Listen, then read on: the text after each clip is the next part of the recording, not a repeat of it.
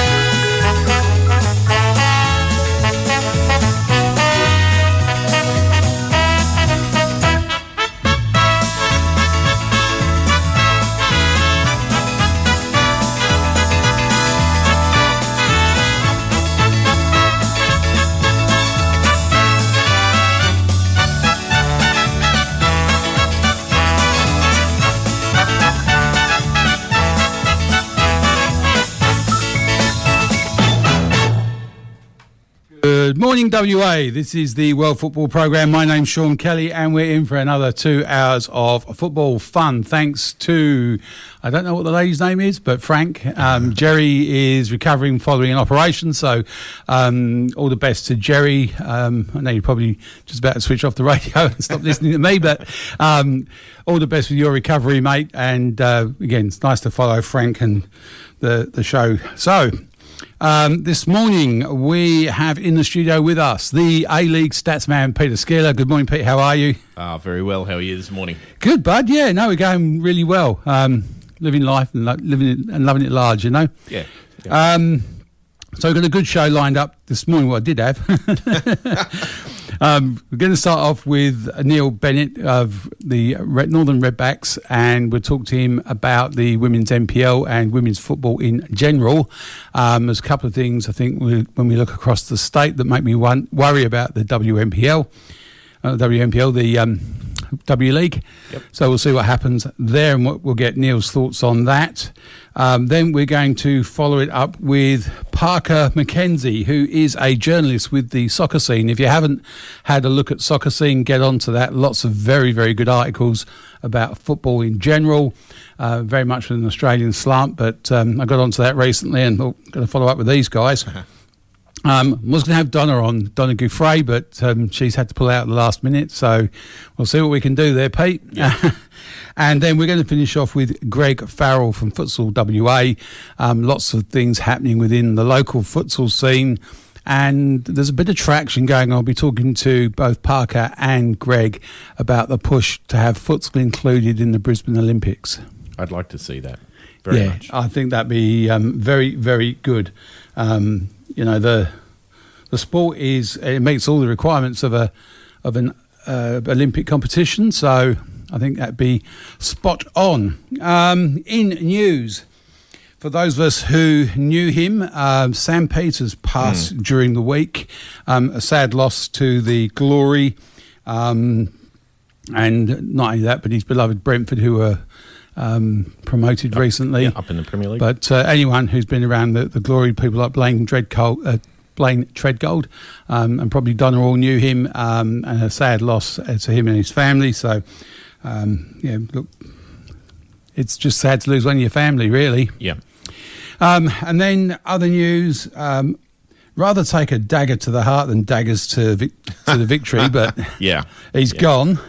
So you're absolutely right with Melbourne Victory being the Glory.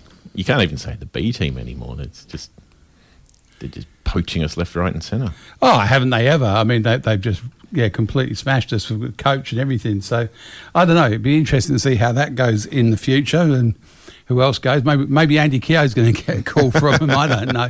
Oh no, hang on. I don't think that was. Yeah, no, that wasn't going to happen. No, it wasn't.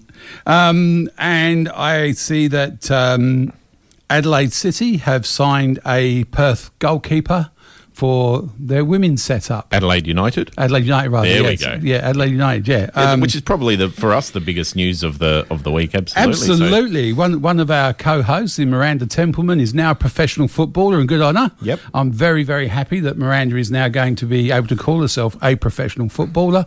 Very sad that it wasn't with glory. Yeah. Well, congratulations, Miranda. And I was looking at the Adelaide United W League team sheet. From what I see, they've got 3 goalkeepers listed, although including Miranda, although that's still, we're in the off season now, so whether they have the other 2 still there next season, but I would assume Miranda would probably be a backup goalkeeper at this point. I would say so, yeah. Yeah. But terrific move for her, and look, got to be in it to win it. Absolutely. So, best of luck to Miranda. In other news, we've had $35 million announcement for the State Football Centre. Only 30 years too late, but better late than never. And I thought it was quite interesting in the same week that they mentioned the $70 million upgrade for the WACA, but let's not quibble. At least we're getting the money, I suppose. And there's also an announcement that HBF Park is going to get an upgrade prior to the Women's World Cup. I saw that. I was a bit surprised because one of the things they were talking about was upgrading the pitch removal by removal, levelling and turf replacement. Now, my understanding was from the previous Socceroos matches we'd held, everyone was raving about how good the surface was at HBF Park compared to other grounds around Australia. So I don't know why it needs that. But I don't think it does. I thought it was one of the better surfaces around in the league. So and one of the better stadiums as well when you look at it. So, I mean, I can understand upgrading. So they're upgrading the lighting. Yeah. Fair enough. New player races and bench areas. I guess so. I hadn't noticed. Unfortunately, I've never had the chance to go through the players' race, and I dare say at my age, I'm probably not going to get a call up for the Glory or the Socceroos or anything, so I'm probably not going to get to see it. And an upgrade to the power supply. But yeah, so all those things, fair enough, they might be needed, but I don't know, just sort of upgrading the pitch seemed a bit strange. Yeah, well, when you look at the players' races, you've got the 2 dugouts that were there from the Aussie Rules days, kind of semi-submerged dugouts, and then the dugouts that they've got are portable and pulled out and just assembled. Yep. So I don't disagree that they need to do something there. Yep. But the power of the lights, I thought the lights were pretty good, to be honest. I thought they were too, but I'm looking forward to seeing what it's like with the new lighting now. Yeah, no, that's the way. EPL kicked off. Yes, it did. With a win for Brentford, as we saw. Oh, look, what a great start. Win for Brentford, loss for Arsenal, West Ham won. Doesn't get any better than that, does it? It keeps me smiling. I'm looking forward to this week and, keep going. And when I get the chance, I was going to get Derek on, but Derek was otherwise engaged because I always love to hear him talk about Ole Gunnar Solskjaer being the first coach sacked. Yep. 2 seasons running now, and he's still. No, look, it's great. I think it's fun, and I think the EPL last year was a bit of a struggle. No crowds. Now you're getting the crowds back. England have been doing very well with their vaccination, and they're working on the basis now of herd immunity. They've got the numbers up, and I see that some of the players. Jesse Lingard had COVID over the close season, so it'd be interesting to see how that goes in the future. But they're not talking lockdowns anymore; they're talking just blast through it. Yeah. And at the moment, we're in 200 plus days lockdown in Sydney, and who knows? Well, it is a pity because we did Australia did so well early on with lockdowns and everything, but it just seems like the next stage, the vaccine rollout's just been bodged. Yeah, look, and I think the other thing is that there's lots of people out there who have been not COVID or anti-vaxxers. They've been vaccine unsure, and I think hesitant. Yeah, and there's been lots of rubbish spread about the vaccine in general. But the simple thing is, if you don't want to kill a member of your family, go get it done. Simple, really. It's not that hard. and look after each other. Thing is, once we get to 70%, those people who are immunised, suppressed, or can't be immunised will be protected by the rest of us. It's how we got rid of smallpox, how we got rid of polio, how we got rid of a whole range of other things that, would affect us if we didn't have vaccines. So wake up to yourself, get a vaccine. Yeah. I know, look, I agree entirely. Alrighty, we're going to go to a break. We'll be back after this with Neil Bennett of the Redbacks, and we'll be talking WNPL and all other sorts of women's football. Back after these. Oh, give me land, lots of land under starry skies above. Don't fence me in. Oswest Fencing and Wrought Iron. Are you looking to build or replace your gates or fencing? The Oswest team can offer 4 generations of advice, materials and kit assemblies for your unique fence and gate project. We specialise in colorbond, aluminium, steel and timber gates. Check out our galleries at oswestfencing.com.au. That's AUSWEST fencing.com.au. Please don't fence me in.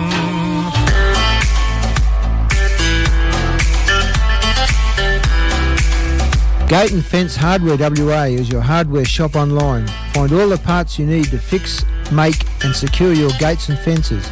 Friendly staff and family offer advice to help your project along or order in your special part.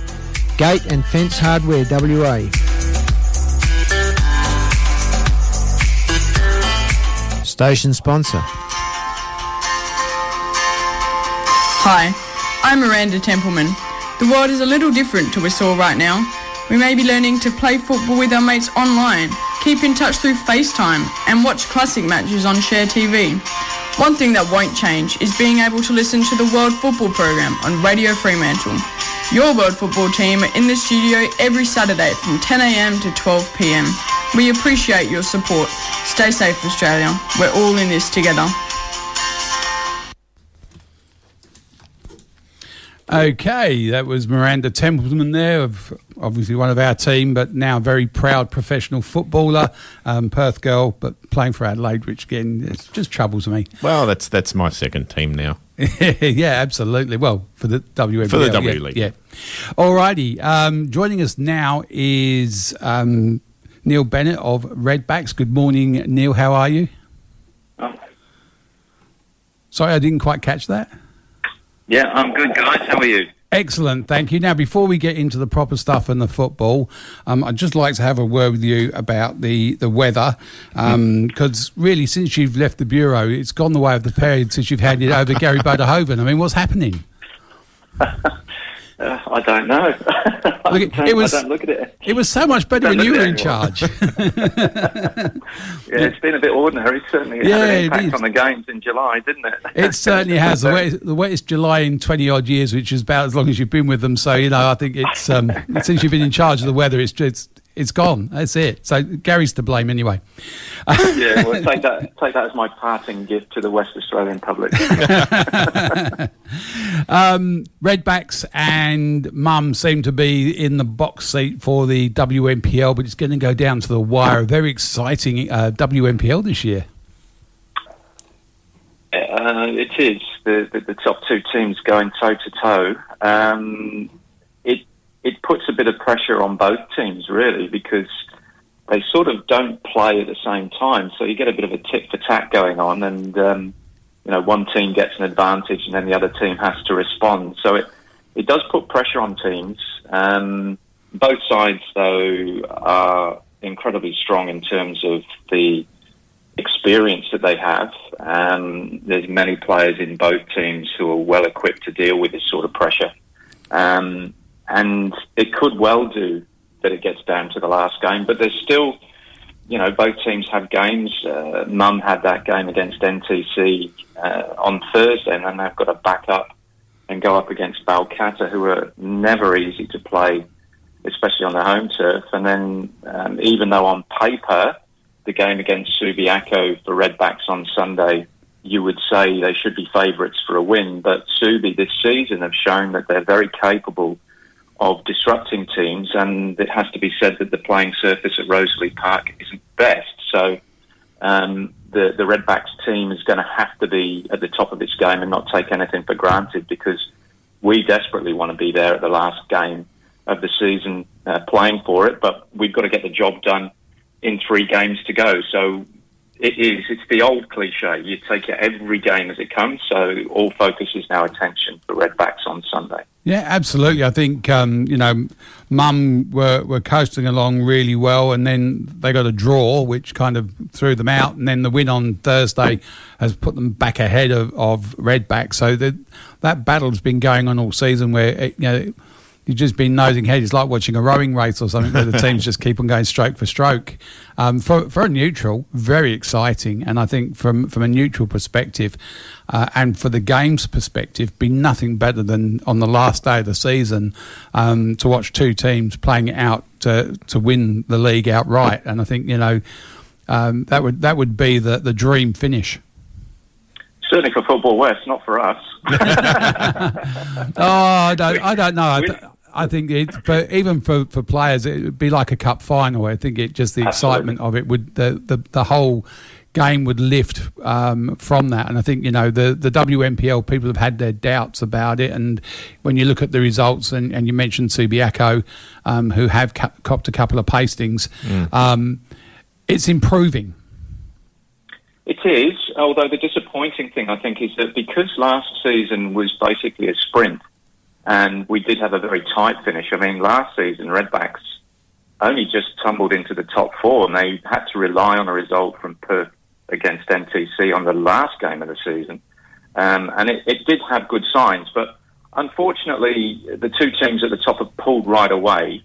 And there's been disruption in other teams. I mean, Fremantle have had that change of coach, and now another change of coach as well. Alcata with their change of coach and some injuries. Perth, it has to be said, have had a shocking run with injuries, losing both of their star players over the last few months. So it's been difficult for them to maintain that consistency, and really the 2 teams at the top have been the only ones that have been consistent. And then when you go down into the bottom, unfortunately, yes, Subiaco did get the win, and yes, they're a little bit more comprehensive. But when you look at Curtin, when you're shipping 60-plus goals in a season, I'm not sure that you're showing much signs of improvement there. So there's still work to be done. But, yeah, from a neutral's point of view, absolutely, the 2 teams going head-to-head has been great. As I said, though, we're concentrating on Sunday. We're not getting too far ahead of ourselves. We've got a tough couple of games after Sunday as well. We've got to play Balcatta, who've always given us a hard game. And then Fremantle, Michaela Lyons the other night with her 2 goals just looked absolutely on fire. So nothing for granted playing against those 2 teams either. Absolutely. I think the first goal that Michaela scored was the one just across her body into the top corner. And, that's a cracking goal in any league across the world. Yeah, I mean, she's a quality player. She perhaps hasn't had quite the season that she may have thought she was going to have, and Fremantle have struggled at times during the season. They came to play Redbacks at Stirling Macedonia when we played under lights on a Friday night, and whilst the result of 5-1 looked like we gave them an absolute pasting, the first half was pretty much camped in the Redbacks half. We struggled to get out, then hit them with a couple of breaks, and then got another quick goal in the second half, and the game fell apart. But they're a good side, and if they can get their act together, they're going to be very, very difficult to beat. Yeah, and I think look, the NPL, as I said, still WNPL is a very fledgling league, and obviously it was the same with the men when they kicked off. Do you think giving the teams a moratorium on promotion relegation helps, or do you think that breeds mediocrity at the bottom end? If you've got no chance of being relegated, I'd like to think it gives the team a chance to build so that the competition becomes more even. Yeah, I'm with you on that one. I think you would be foolish to give teams the flick after a couple of seasons. We know the struggles are well documented for Subiaco because they've only just got their first win in 2 seasons. And when you look at the Curtin situation as well, they were much more competitive last year. They've gone backwards this year. They've had some internal issues with coaching and they've also lost players through injury and moving to the United States to take up college soccer.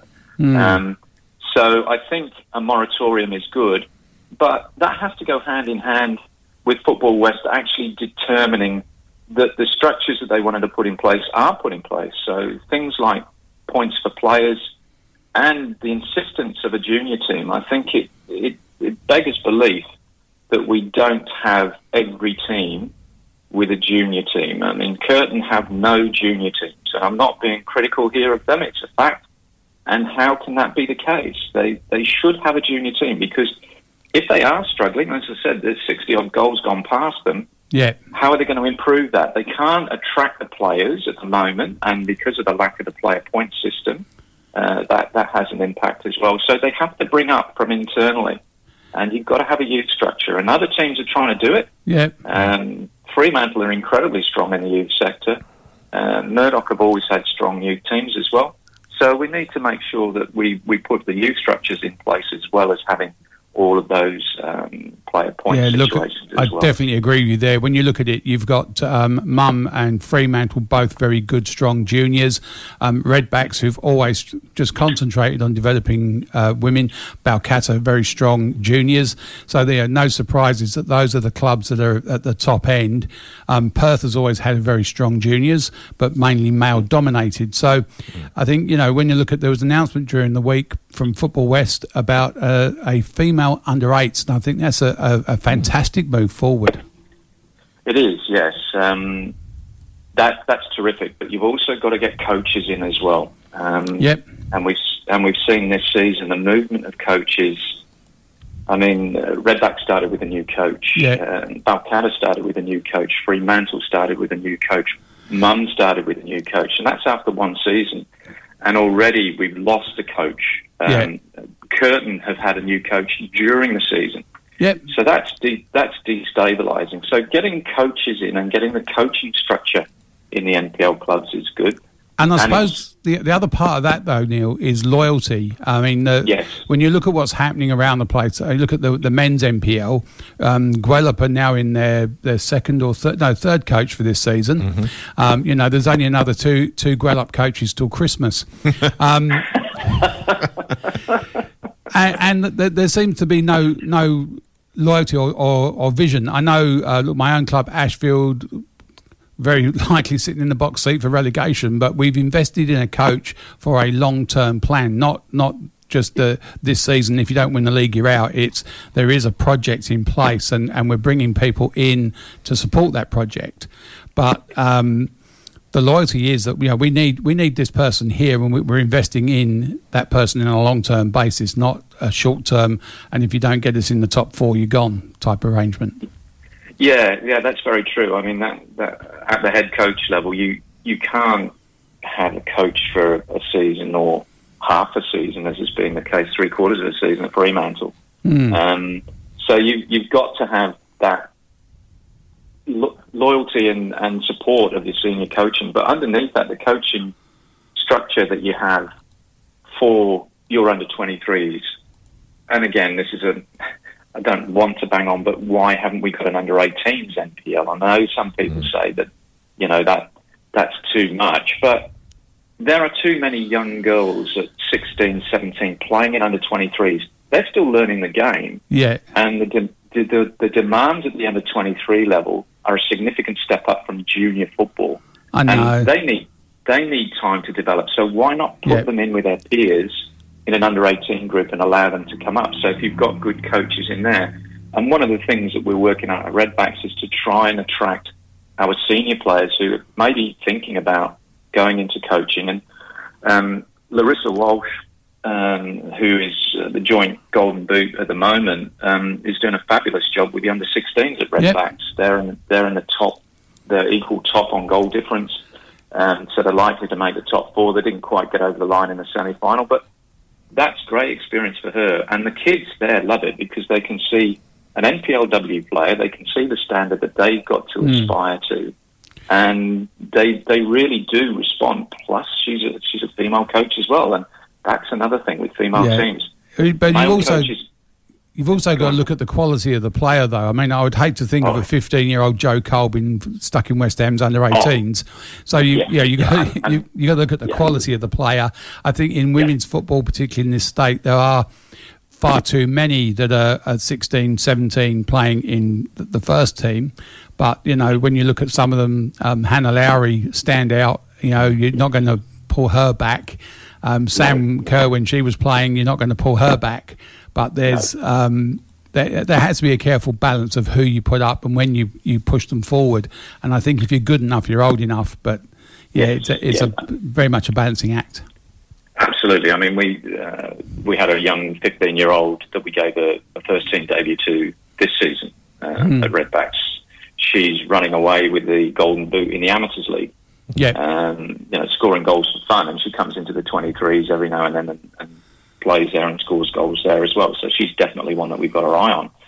So you're right. You do have players that stand out, but I think the majority of them could do with that further development, where the pressure's not as great in an under-18. And go back to the quote from Cruyff. He said the only team that needs to win is the first team. Yeah. All the others, they're developing. I had that argument with someone the other day at a game, and then our first team beat their first team, so I won.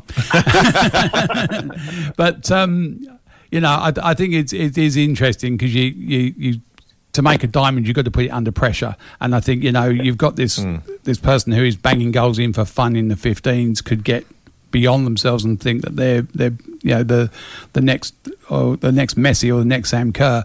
Whereas if they push up to a level where they actually don't have or don't have the ability to score at ease, they have to work for it. That just hones their skills. So again, it's just about a good coach knowing how to put someone under enough pressure to make them and not break them. Yeah, precisely. And unfortunately, the realism of the game these days is that pressure's not just coming from the players, it's coming from the parents as well. Oh, don't even start me on that one. They want to push their child up, and now we have the situation because potentially, a junior structure has to be set up, that clubs that are not quite there will look around for players that, they can get from other clubs. And maybe the club that they've come from says, no, we think you need to stay in our 18s. And they say, well, we'll put you in the 23s or something like that. Yeah. And of course, heads get turned, and some parents are very, very understanding, but there are other parents that want their child to be the next Sam Kerr. And you can see that there's a lot of work to be done. But you've also got coaches and clubs out there that will actually sell that dream and go, yeah, look, we guarantee you come to us, and that's nailed on. It's not nailed on.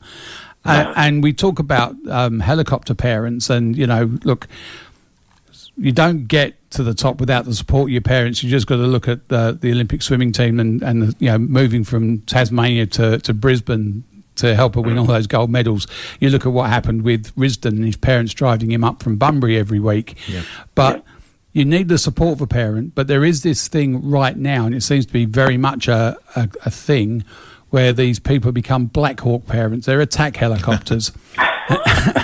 and they do that. Well, no, it's not that new. I think Mike Ellis phrased it, but and I'm stealing it from him. But I think it's a very apt description, and that they are hell bent on doing whatever it is to get their kid across the line. When in reality, a Sam Kerr, a Stan Lazaridis, pick anyone that's made it from this state into an Australian side. That is a 1%er. It's not guaranteed, and you have to work. I've known kids who've had the ability to become professional footballers, who've chased around Europe for contracts, and others that were as good, or maybe not even as good, who've made it, and some that were as good or better, who have gone, you know what, that's not for me, and I don't have the desire to chase that dream. You look at, I spoke with Dino Gilbich, who, by his own admission, was a fairly ordinary player, but he wanted it more than anybody else. And he ended up playing professionally in Europe because that was what he was driven to do. And it's not just about the skill and ability. So, there's a lot of factors. Yeah, there are. And I think luck comes into it as well. You hear so many stories as well of players who are showing a huge amount of promise and then one awful injury and their career is gone. Absolutely. And then you get Kevin Keegan, who's told, "Go away, son, you're too small," and he becomes England captain. You know. Yeah. So you do have to take these setbacks as well. But look, I think that the bigger picture, and touching now on the W League, is last season was a predominantly West Australian squad with the sprinkling of Kiwis in there and one or two interstaters. Yep. And unfortunately, we weren't up to the standard, and there were many reasons for that, not the least of which was COVID and the lack of preparation. Yeah. So if the aim of Glory is to have more West Australian players, then we've got to bring them up, and we've got to get them to that level. So structures such as a youth structure in every club, feeding into Glory, are probably not the easiest thing to do because it's a long-term project, but that's where we've got to go because they're just not going to pop up out of nowhere. They've got to be developed, and they can't just be these freaks that come out every now and then like Sam. I mean, I grew up with watching my daughter play, and she was in state squads with Sam at the age of 12 and 13, and even then you could see that Sam Kerr was something special. Yeah. And you do see them every now and then, but the ones that aren't special are the ones, as you say, then work their backsides off and have got that drive and determination and are prepared to put up with setbacks. Yeah, absolutely. Setbacks, heartbreak, starvation. There's all sorts of things. When you look at Lisa Devanna, who went across to Melbourne and was pumping gas and working in delis till 2 a.m. just to make the dream work. It's not an accident. Another thing I've seen from the FA was a push now to develop female coaches. What's your thoughts on that? I think that's a brilliant thing that they should be doing. Oh, absolutely. I was fortunate enough to catch up with Nicola Williams when she was over in July and sat down and had a chat with her because she's now the assistant coach at Lazio. And her journey was one of, hard work, dedication, prepared to move, and frustration as well about the lack of opportunities. So female coaches, it's great to see Danny coaching at Perth, but she's the only woman in the NPLW. Yeah. And that can't be right. So we've got to get another generation of female coaches up and running. There are a couple around out there as well. So Jess Lindquist at Forestfield is pushing for her B licence. Unfortunately, she's broken a leg playing football. But, those sorts of people we need to be encouraging, and we need to be giving them opportunities as well. It was good that Alex Boring, an assistant coach from Sydney, who was a female as well, to see that for the Glory last year. So having that view that you can see that there are women at the top. There's not many in the W League either, is there? I can't think of one off the top of my head. And that has to change because without role models, players who may not quite make the grade. I mean, Alex is a case in point from Glory that he recognised at the age of 21, 22, he was not going to cut it as a professional footballer, but he was passionate about the game. And he decided to go down the coaching route. And he just absorbed everything, and he worked and worked and worked. And now he's got that head coach position in a W League. So that's a role model, and you need role models to inspire the next generation. You mentioned the Olympics. Some of the feats of those Olympians were amazing. Oh, without a doubt. And even the Matildas, you look at what they did, against Team GB to come back the way they did.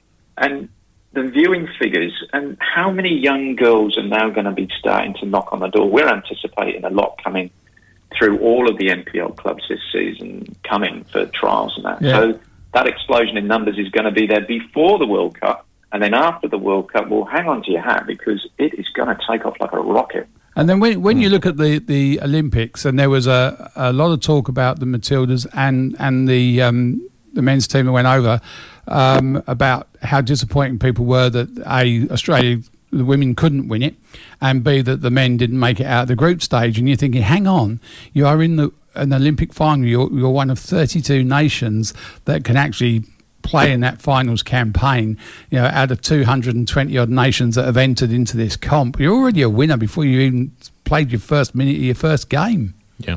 Anybody who gets a ticket as an Olympian is a champion in my eyes. It doesn't matter if they get knocked out in the first round or, they fall over at the first hurdle. They've got there. Yep. And that's far more than all of the armchair critics will ever do. Exactly.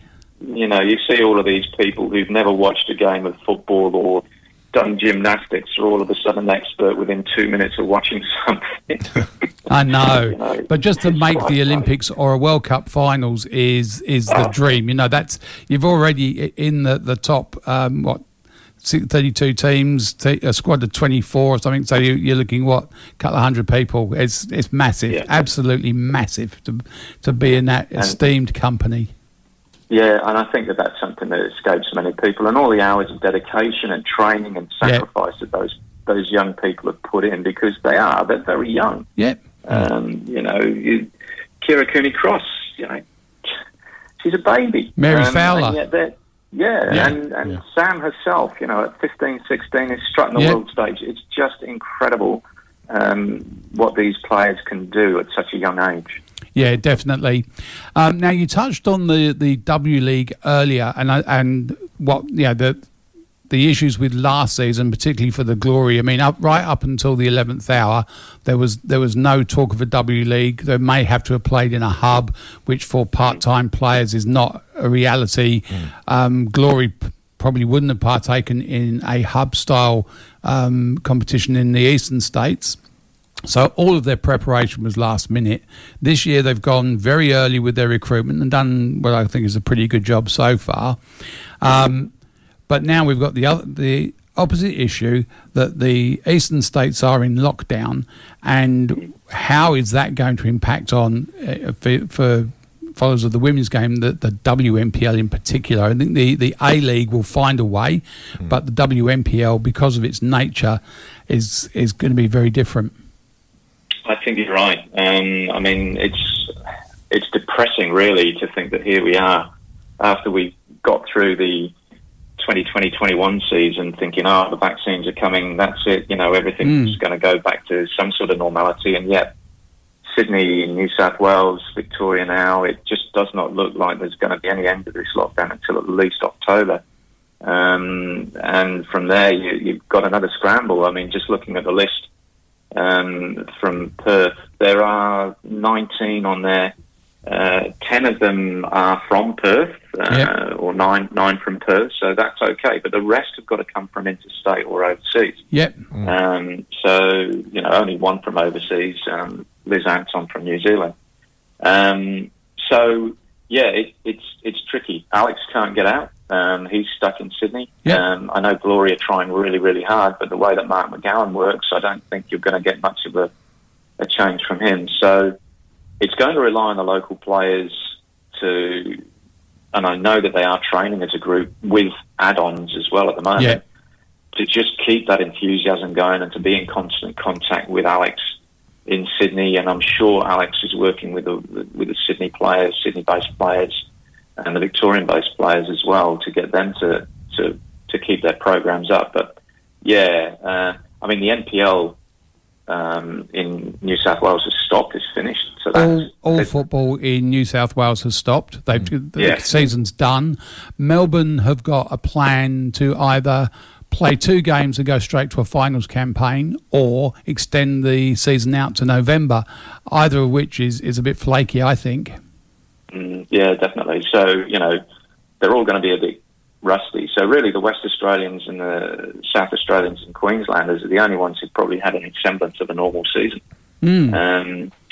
And obviously, you know, players at that level, they're very quick to get themselves into shape. But it's going to be another tricky one. Fortunately, this time round, I think it's not just Perth that's going to be suffering. I think all the other teams are going to be suffering. So it'll be an interesting season, definitely. There's a number of players have taken opportunities to go overseas, so they've not re-signed contracts. So again, this is another step that there are opportunities now for players to grasp. And if they perform in the NPL and they impress the coaches, they will get that opportunity. So fingers crossed we have an exciting one. Certainly Glory is going to be a completely different squad to last season. And I think with a number of young Matildas and junior Matildas in there, and Alex getting, you know, to grips with the scenarios he had to face last year, I think that'll be an exciting team to watch. Oh, I've got no doubt about it. I just hope there's a competition to play in. Yeah. And look, again, for the women's game, a year out from a World Cup, you want players in form. You want some of those people we've spoken about today pushing for a place in the Matildas, or at least in the train-on squads. You've got to be there and playing and in the eye to actually make people look at you and say, yeah, they're worthwhile. And I know that the English competition is now the premier competition for women in the world, and it's a lot of Aussies are making the move over there, which is great. But it's not everyone's cup of tea. So you've got to make sure that you are playing, because if you're not playing, you're not in it. And I think that's what a number of the W League players from last season have done. There's quite a few who are going to play or are playing in Scandinavian leagues now. Yes. Yeah. Ella Mastrantonio, she had a contract with Bristol City last year. She's now got a contract with Lazio.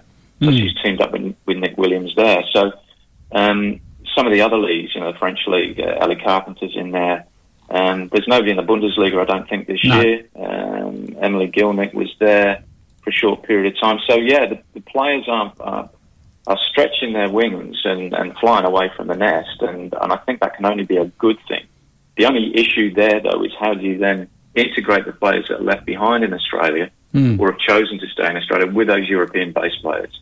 How many times can they all get together as a squad? Where do they go to? What are the logistics? So there are issues with that. But the men's team have had to face that for years and years and years, so you can tap into that experience as well. Yeah, and look, from the men's perspective, we've got the least men playing in the Premier League now that we've ever had, and that's something that we've got to address as a nation. But the women have got more now playing overseas than ever, and it's improving the national team's performance, because you're playing against those best players in the world week in, week out. And training daily with them as well. Yeah. That's the other thing. And you've been exposed to coaches who, there's no disrespect to any of the Australian coaches in the W League or the A League. They're all excellent coaches, but you get different perspectives as well. So I think the learning experience is there for many of them. And what a fabulous opportunity that a child now of 12 has, if they're good enough, the potential to play for 20 years almost. Yeah. And as part of that period, they could be earning contracts that could sustain them. Yeah. Whereas 5 years ago, that was unheard of. You weren't able to do that at all. No, exactly. And I think, whereas some of the women like Sam Kerr basically had to play all year to get that sort of income, they're now getting to a point where they only have to play one domestic season and get a break, which, has got to be good on their bodies. There's been lots of issues around lower limb injuries in women, just because of the amount of football they have to play to stay at that elite level.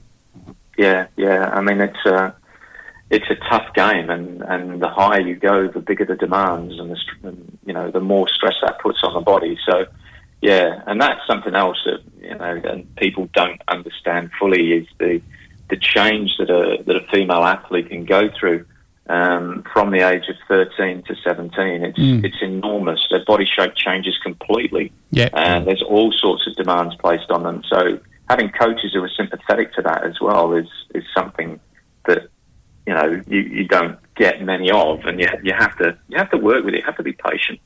Absolutely. But the opportunities are there now, and I think we're on the cusp of something enormous in the women's game here in Western Australia and in Australia. It's great to see the announcements from Football West and the government the other day. I must admit, I thought the optics were a little bit off, though, didn't you? With the actual announcement, there wasn't a single woman representative there. That was quite interesting. They had no one there that was a female, and there's plenty around that they could have called on. Oh, there's even in the Football West committee, they could have called on a board member from the Football West board, but that's by the by. Yeah. It's just great that the game is getting that sort of recognition, and also the coverage that's now starting to pick up from Channel 10 and the West as well is beginning to really raise its game in terms of the coverage of the local game, not just the W. It is, but then I was talking to Pete earlier. You see, 35 million invested in the national or the state football centre, and then 70 million goes to the WACA for an upgrade. So, we still could and should be attracting more money. We still need to be a bit more political, and we still need to be fighting for more. We shouldn't be just satisfied with what we got. We're going to go, well, we need more. Because really, when you look at the investment, we talk about our competition with Asia. The Asian countries, particularly China, Korea, and a lot of the Arab nations, are investing heaps of money into football, and we're just waiting for it to be fed from the grassroots upwards and grow organically. And we wonder why we can't compete in Asia. Yeah, that's a very good point. I think that the issue of just waiting for stuff to come to you, though, that's another one. And I think the football community is guilty of that, of just saying, well, come on. Yeah. We look at the viewing figures that are there and just say, well, isn't that enough? No, you've got to keep working and you've got to keep pushing. Yeah. And you've got to get political. And I hate quoting Jerry Adams, but the ballot box and the bombs sort of comes to mind, that we, as a voting body, football fanatics and fans of all forms of the round ball game, are voters, and we're not using that political power that we have properly. We're not gathering those people together and going, right, we're going to talk to a party and say to them, look, we've got, out of 3 million people in WA, we've got over 1 million that could vote your way if you do the right things by us. Well, yeah, and you could go down to an even more granular level. We, at Redbacks, it's a female-only club. It's tiny. There's less than 120 players. We're the smallest club in the NPL. And the female card is never played. We never play it. No. We don't go to politicians, or we don't go to councils and say, hey, this isn't right. This does not look good that you won't, support female football. There's a female club here. We've never done that when we've gone in for funding or anything. So like my question is, Neil, why not? I mean, it's a no-brainer. Why aren't you doing that? And no one would go, oh, they're throwing the women's card, because we'd all be behind you. Yeah, I know, and it's one of those things that at times you think, we're going to have to pull this card at some point. I mean, the issue that we've got around Celebration Park is probably well known within the football community, that you can't play there. The residents will not allow us to put a fence around it, so we have to move. We have to go and look for another ground. And then when you go to councils and say, can you help us? And they say, oh, we can't put you on that ground because that would mean that there would be too much wear and tear on that pitch, and we need to make sure that the existing teams there, the clubs there, they get their fair share. And when you think that perhaps some of that traffic is being driven by an over 35 men's league, you've got to question what are your priorities. And the other thing is, you understand the argument when you go to Rosalie Park. So it's one of those things that you see that there is a lot of football played on that bit of grass. Yes, I mean you do have to manage it. Yeah. So whilst the State Centre is fantastic, Fremantle have their women's centre down there. So the northern suburbs, that northern corridor, it's an enormous area. There's big clubs, big junior clubs in there, Hammersley, Carramar, Kingsley Westside. There are big clubs in there. Yep. Wouldn't it be great if we had a football centre predominantly for women, because you've got to have the facilities for them, but could be used by those junior clubs as overflows to, and you touched on at the top of the segment with the weather, if you can get off pitches and you can give them time to recover, then you can get through that. So overflow pitches. So we're trying to pull in that direction. But that's a completely different argument, and football resources across the state are very hard to come by. And whilst I'm happy the money's been spent on the game, I personally am not a fan of the home of football as being grounds. I think an administrative hub for Football West is a great idea, and I think every individual club is a home of football in its own right, and we should have been making sure that we had good facilities at clubs across the state rather than concentrating on just one shiny jewel for the governing body. Yeah, I think the issue about look. Now the home of football's in, I'm behind it 100%. Are the clubs going to benefit from that, or is it just going to be a training centre for NTC? Yeah, exactly. Yeah, but now it's in. I'm behind it 100%. But, my personal opinion is we should be improving the facilities in the suburbs where the players are, rather than making one central centre, which is miles away from Carramar or Mandurah. So, that's my own personal opinion. All right, Neil, been great talking to you. I think we could have filled the whole show, keep talking to you. But really appreciate your time and appreciate what you are doing and what you have done for the game. Thank you, mate.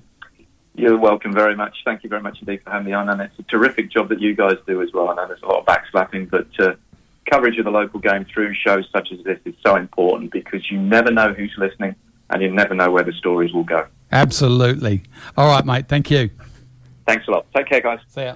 Thanks. See you. Okay. There's been some other football. Men have been playing football as well over the week, I believe. They have as well. Yeah. Before we switch to men, it's worth mentioning that FIFA's released their updated world rankings, and Australia, after all their heroics at the Olympics, have gone down and are now ranked lower than North Korea. They're actually the second highest ranked team in Asia. North Korea... Well, this is quite bizarre, because Australia had their fantastic win over Great Britain, who FIFA don't recognise as a nation. We earned no points on the rankings for that. North Korea, on the other hand, who pulled out during the qualifying tournament, haven't played any games, and therefore their points haven't changed. So, yeah, Australia slid down, Japan slid down, and North Korea are now apparently the best team in Asia amongst the women. So, go figure. Anyway, so should we go over the women's results before we move on to the men then in the NPL? Absolutely. Okay, that's the way to go. So from last weekend, Fremantle City 2-1 over Perth SC. Subiaco, who had a couple of good results the previous couple of weeks, were brought back down to earth with a 9-0 thumping by Mum FC. Hyundai NTC 2-0 over Balcatta, and Northern Redbacks 5-1 over Curtin Uni. So as we alluded to at the table, Murdoch University currently on top with 44 points. Northern Redbacks just behind on 42 points, but with a game in hand as well. So those two have run away with the title now. It's going to be between those two, and the final match of the season will see them playing. So, as you said, hopefully it'll boil down to the last game, and we'll see a cup-style final for that last league match. Coming up this weekend, Perth SC are at home against Hyundai NTC women. Curtin University are hosting Fremantle City. Murdoch University Melville are travelling to Balcatta, and Subiaco AFC are hosting Northern Redbacks. That covers the women's NPL. If we go on to the men, and over in the NPL there, last weekend, Sorrento had a 1-0 win over Perth Glory. Inglewood United defeated Cockburn City by the same result.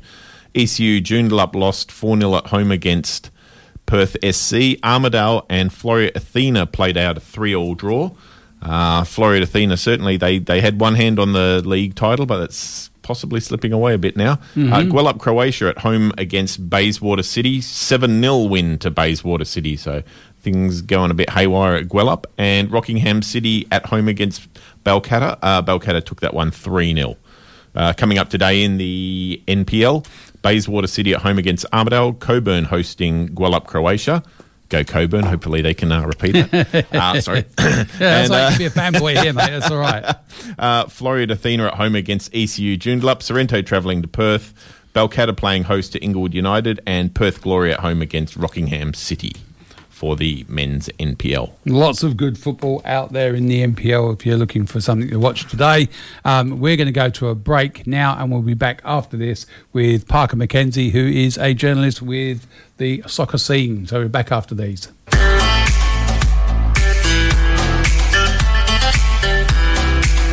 Gate and Fence Hardware WA is your hardware shop online. Find all the parts you need to fix, make and secure your gates and fences. Friendly staff and family offer advice to help your project along, or order in your special part. Gate and Fence Hardware WA. Station sponsor. Hi, I'm Penny Tanner-Hoth. It's season 34 for the World Football Program on Radio Fremantle. We are the longest running football show in Australia, morphed from a sports program way back in 1987. The hosts and voices may have changed, but the content, filled with passion, news, characters and history has not. The World Football Team are all volunteers and we appreciate you listening in. 2021 brings a new look with a new logo, website and podcast. Thanks for sharing the journey with us on Radio Fremantle.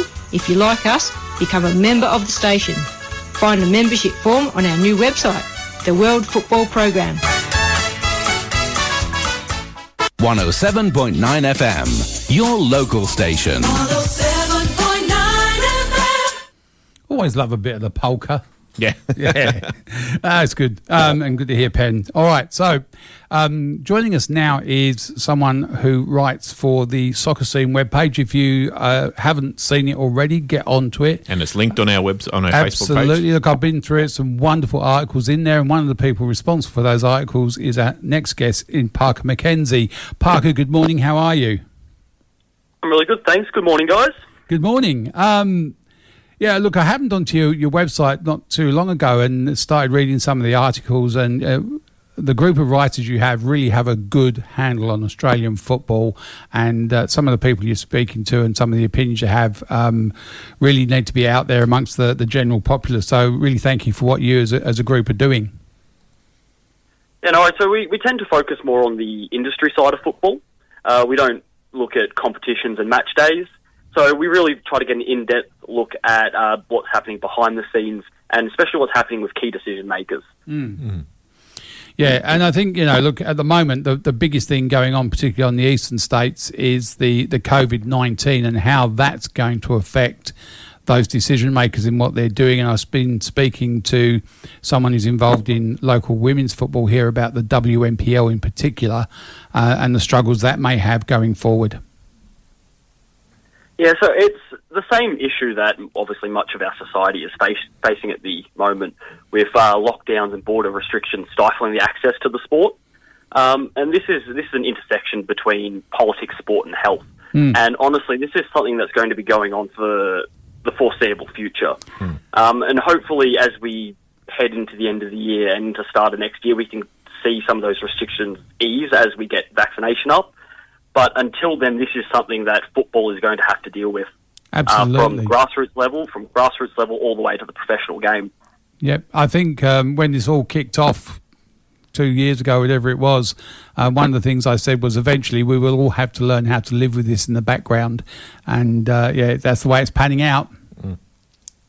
Yeah. It can't be downplayed just how much this is going to affect, especially the clubs in Victoria and New South Wales.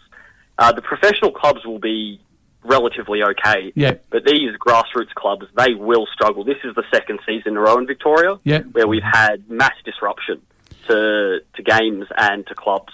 And the thing is that the clubs themselves are reliant on grassroots funding. So if you're not getting people through the door, if you're not getting punters coming into the club and being part of that club, you run out of volunteers, you don't have people watching the game, then you become a less attractive option to sponsorship, and the economics of the game doesn't work. And if the grassroots is suffering, then everything else will suffer upwards. Yeah, definitely. And there's also other factors like player development. Players in Victoria, for instance, haven't had a full season in 2 years now. And that, for a junior player, that is going to have an immense impact on their development to reach their peak potential. Yeah, absolutely. And like they can keep fit, but then in a team game, there's more about the team dynamics and how you operate with the team and how that all goes. And that's where we're going to lose that connection. And then there are going to be players who are not or are concerned about their health who think, oh, maybe I shouldn't go back in. The fact you've not been playing, and when you look at what's happening in Melbourne, where they're looking at going back to either 2 weeks and then a finals campaign or going out to November, you've got players who haven't been playing, although they're keeping fit. Keeping fit in your living room and back garden is not the same as playing on a full-size pitch. You're going to get lots of soft tissue injuries, and that will affect players as well. Yeah, it's come up in conversation often with coaches and presidents of the clubs in Victoria and New South Wales, that when there is this, you have a 2 week lockdown, you don't train, and players will try to keep fit during that period. But it's impossible to stay match fit when you have 3 weeks at home, and then you have to go straight back into playing games. And sometimes these guys will be playing games on a Wednesday, and then a Saturday, and then a Wednesday again. Yeah. Yeah, absolutely. And then going out to November has a knock-on effect with all other competitions. So there's a national league winners competition for the NPL, which then, if WA's finished in September, late September, early October, then you're going to wait till November till Melbourne have finished theirs. New South Wales aren't in it at all. And then where do you play it? How do you play it with the political borders? So yeah, the whole thing looks like a mess. And I noticed they said the FFA Cup was going on. Yep. But there was a game between Glory and Victoria that needed, Victory that needed to be played, and that it was scheduled for the 8th of August, which is gone. Yeah, I struggle to see how the FFA Cup will continue this year. Honestly, there's one of the biggest issues that's going to face the professional game and the semi-professional level below it is border restrictions, and that will have a huge impact, especially on the start of the A-League season, which is scheduled for the 30th of October. I spoke to both Danny Townsend, who, for those who don't know, is CEO of both Sydney FC and the Australian Professional Leagues, who run the A-League, as well as Tony Pignata from Perth Glory this week. Mm-hmm. And the vibe I got was certainly a sense of dread hanging over the season. What I can say is there is no doubt that the league will go ahead. There's no doubt about that. They will have contingency plans regardless of the state of our nation come October. And whether that's in like a hub format like it was last season, or whatever it is, whatever they've decided is the best way, the A-League will be running come October. I've got no doubt the A-League will run because it has to, and they've got the money for it to run. The W League is a completely different kettle of fish because a lot of those women are not full-time professionals. They're part-timers. And when we're looking at, just talking to Neil Bennett from Redbacks here, a lot of the Glory squad, the coach is currently stranded in Sydney. We've got players stranded in Sydney, Melbourne and New Zealand. And we've got a train-on squad happening here, which is not being coached by the head coach. So even the Glory is affected, even though in WA we're pretty right as far as the COVID-19 lockdowns go. Yeah, but that's been an issue for not just W League, but A-League teams as well. I know for a fact that Wellington Phoenix, they started their pre-season with only 8 first-team players. Yeah. And for a professional team to have 8 players at their first-team training, they had a couple others in hotel quarantine and had a bunch of players stuck in Australia. That is, how can you run a training session for pre-season with 8 players? Oh, absolutely. It's not possible. We're coming up to October. It sounds like it's a long way away, but it's not. How do we get the fixtures out? How do we lock in fixtures? Even the AFL don't know where their final's going to be played at that stage. So there's lots of doubt around the game in general, and that doubt then tends to put off people becoming members. Perth Glory have got a very dedicated core of members, and that probably sits at somewhere between 3,000 and 5,000. But the rest of them want to know that I'm going to get a seat in the stadium, and until there's a fixture list and there's some certainty we're going to have a competition, people don't put the dollars into a club, and if they don't put the money in, everyone struggles. Yeah. Fortunately, Perth Glory were able to play, I think, more home games than any other team in front of a crowd last season. Yep. And you would probably put your money on that being the same again this season. Season coming because of the way everything's been handled in WA. But there's always that doubt because, especially, if the borders aren't open by October, how are teams going to travel across? Will they be able to? Will Glory be able to have a full stadium even? And for the teams in New South Wales, are they going to be able to have crowds in their stadium at all? Yeah. That's such a huge question that's hanging over the season. I think for Glory, with things as they are, if there is no change, a full stadium's a given. We don't have any COVID issues here. It's about how we get a team from Sydney or Melbourne in, where they stay, what they do, and how the interaction. I mean, last year, it used to drive me balmy. There was this COVID rule where the players couldn't sign autographs after the game, which is, Glory do that very well. And they all shuffled off, and every single one of the opposition teams ran over to the corner where the away fans were and hugged people and everything else. You're going, what's the point? Yeah, definitely. And it's going to be difficult, especially if restrictions are different from state to state. And that's something that is very possible, considering that, your Premier over in WA has said that potentially even with high vaccination levels, depending on the state of the nation, they might not allow travel in.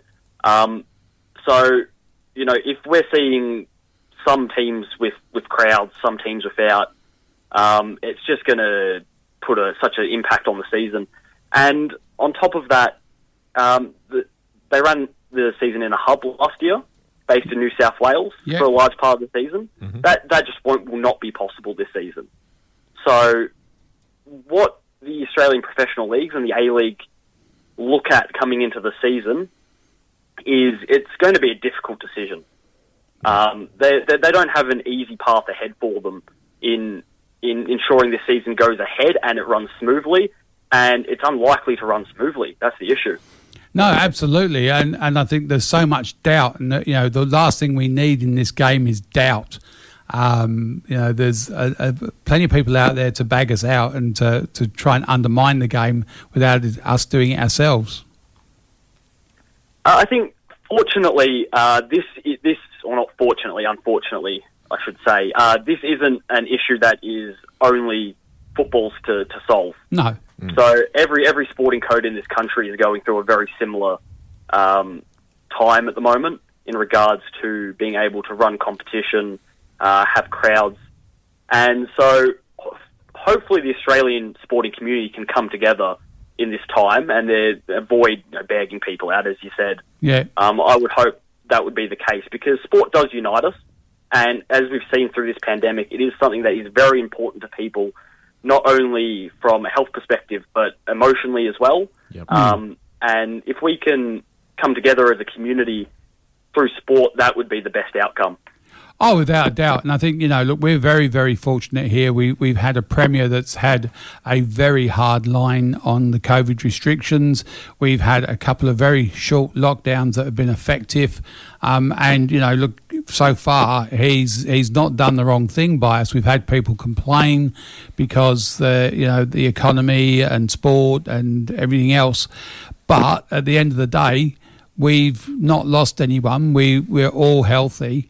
And, that's really what your government should be there for. So it's just about then how does that go with the rest of the country pushing for us to rescind some of those borders. The downside of that is I think we've got one of the slowest take-ups of the vaccine, and I'm very much someone who's pro-vaccine. But because we don't have a problem, and it's the perception in the public is we don't have a problem. I think if we get an outbreak here, as we had one recently that was dealt with very quickly, but it spread very quickly as well because there's so many people that aren't vaccinated.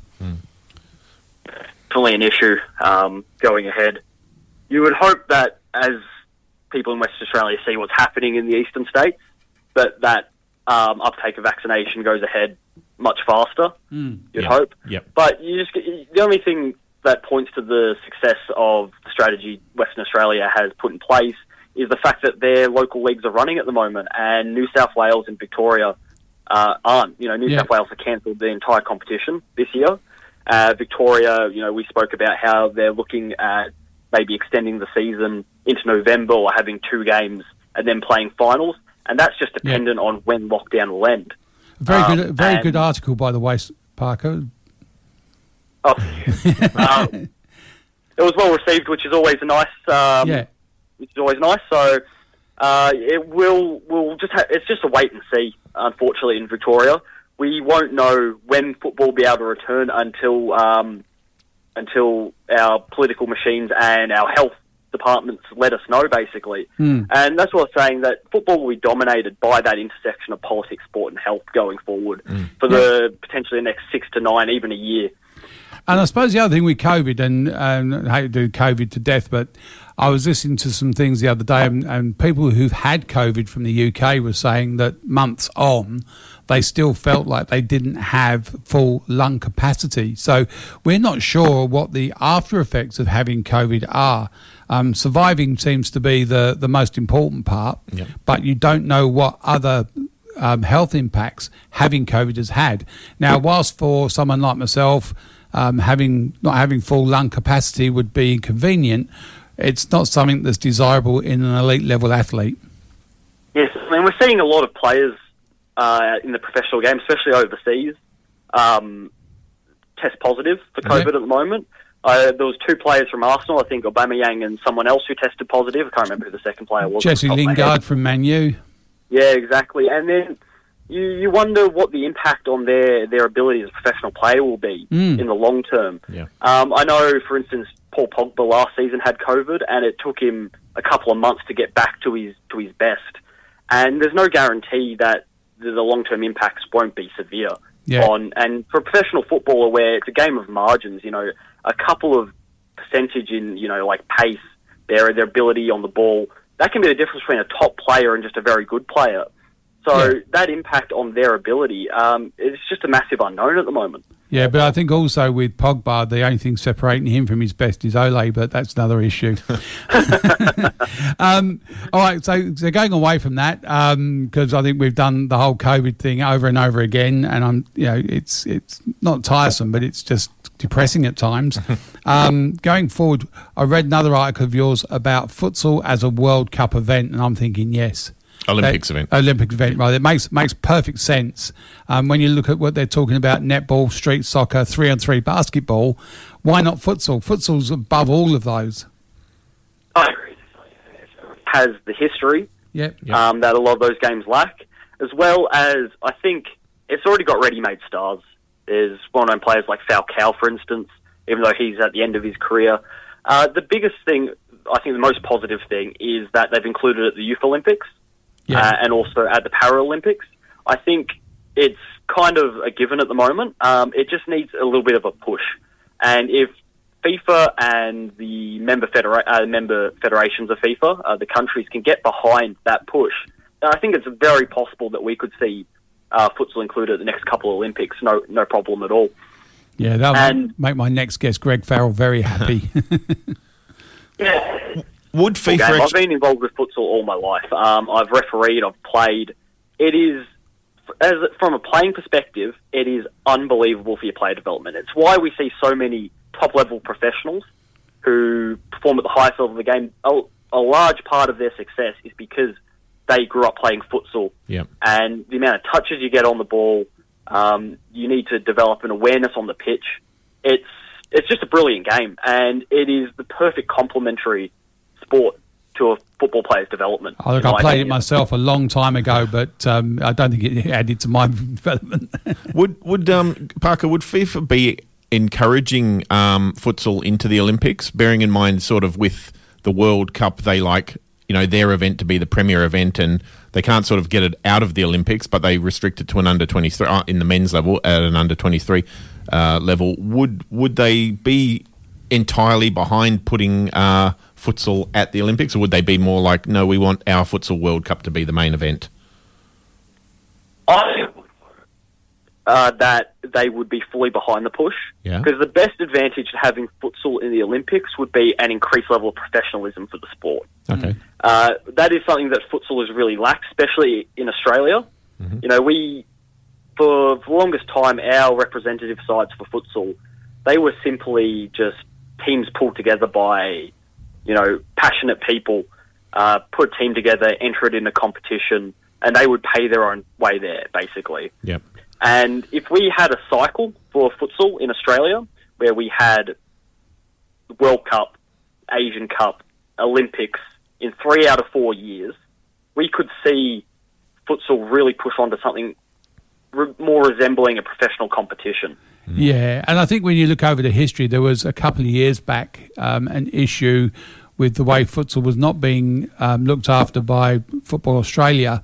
and there was a couple of unscrupulous people who were taking out national squads. And I remember reading a quote from a mother saying, I found it quite odd that they were telling my daughter she could play for Australia when she holds a New Zealand passport, and it was a pay-for-play type arrangement. So I think now that FA's taken an interest, the governance of the game is much better, and that structure is much better.